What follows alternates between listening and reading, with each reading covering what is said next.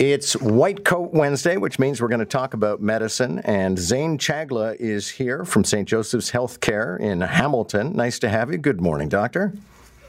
Hi, good morning, John. A couple of things in the news that I want to hear about. One of them would be this new Omicron subvariant, which is delightfully, or perhaps not delightfully, called Kraken. Yeah, I mean, I think we should refer to it by the scientific name, but that's just me. But, you know, we're hearing about this. This really caused a little bit of concern over the holidays that it was spreading very quickly in the United States. And at some point is probably made up about 70% of all the COVID cases in the Northeast United States, which obviously borders with Canada. Those areas have dealt with an increase in hospitalizations, although there was an increase in hospitalizations that was noted through the holiday period, which may have been just more transmission that occurred. The variant looks like it is more immune evasive than prior variants. It looks like it is also a bit more transmissible. It sticks to our receptors a bit better. The good news is, though, is that, you know, current vaccines, including the bivalent vaccine, seem to still generate antibodies to it, so people can take preventative steps, and that we are actually starting to see things like wastewater and hospitalizations in the Northeast United States peak and actually go down. So yes, there probably is going to be some temporary pain. And for us, it's probably about 20% of the samples. We'll probably see the increase in transmission in a month or two when it becomes the majority. But again, like all other waves, this seems to be limited. It's not necessarily as bad as the original Omicron showing up. And again, for vulnerable individuals, getting up to date with your vaccines is still, very effective in keeping you out of hospital in that sense.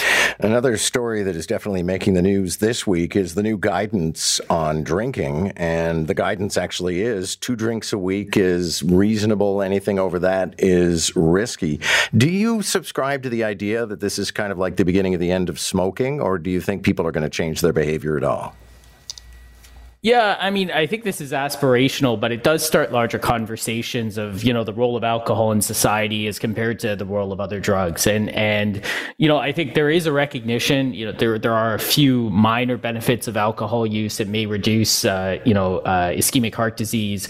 But on the counter to that, there is a risk of cancer. There is a risk of liver disease. There's a risk of injury and accident, of violence. And so, those, risks probably way outweigh the benefits here. And so, I think that these guidelines are the strictest in the world, and they really come from a place to say, if there's premature excess death in people's values of 1 in 100, 1 in 1,000, would people be interested in that in terms of reducing their alcohol content and going down to 1 to 2 drinks a week or no more than 2 drinks a day or 6 days a week as a moderate amount of use where there is some health outcome data from it? I think, as you said, people may need to start recognizing that binge or large alcohol use at one time may have deleterious effects. I think, there was an interesting article in The Atlantic the other day that talked about how Gen Z is actually not as interested in alcohol as other generations.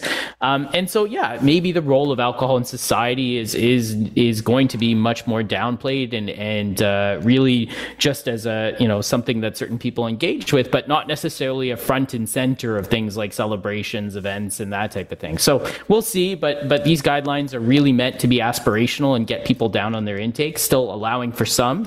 And everyone who makes a little bit of a difference in that, if they're at the 10 level going down to 7 or 8, probably still get some health benefits from it. Meanwhile, Moderna has announced a vaccine for the RSV, and I'll let you do the heavy lifting on this one. I mean, that's a remarkable development. Yeah, absolutely. Look, it's funny, when COVID started, we kept saying it's not as bad as the flu or RSV, and the flu and RSV are pretty reasonable. But I think we realized this year that the flu and RSV suck too as well, and lead people to end up in hospital. We just didn't recognize it because they've been gone for a couple of years. So this is a third vaccine now. The first mRNA vaccine for RSV was trialed in 60-year-olds and had an 80% reduction in RSV pneumonia in those individuals. So that's pretty remarkable. The nice part of this now is we have 3 potential vaccines, 2 for elderly individuals and 1 for pregnant individuals to essentially give antibodies to their children. And the nice thing about the mRNA vaccine potentially is it could be combined with other vaccines. We already have a COVID mRNA vaccine. There's work being done on an mRNA influenza vaccine. And so if they're all successful, they all could be given as a single shot, instead of, elderly individuals going for separate immunizations going into respiratory season to protect themselves. A single immunization in a single opportunity could really do a lot to make sure that the right populations are reached. So really hopeful these vaccines will probably be available in 2023 if the data looks good. And so going into the next respiratory season, we may see a lot of benefit from RSV, which is well needed for decades of healthcare utilization from it. One last quick story, and this is about a man in Missouri who, this is the first negative story, Dr. Chagla, I've ever read about pickleball, but he had a stroke because he was moving his head too quickly. Yeah, so now we can't drink and we can't play pickleball, but unfortunately, yeah. So this is a vertebral artery dissection. This is a freak thing that happens. The two arteries that run in the back of the head moving quickly, people can tear it. It's often associated with chiropractic therapy to the neck, and so that is one caution for people that can lead to this. It is unfortunate. Most people don't have these incidents, but trauma, particularly to that area of the back of the head, can sometimes lead to these tears and unfortunately lead to strokes in the balance center of the brain, which can be pretty debilitating. So, play pickleball. I don't think it's a big issue, but again, the one area to actually have a caution about is chiropractic therapy to the back of the neck, because that's really been described after that. Thanks for this. Good to have you this week. No problem. All the best.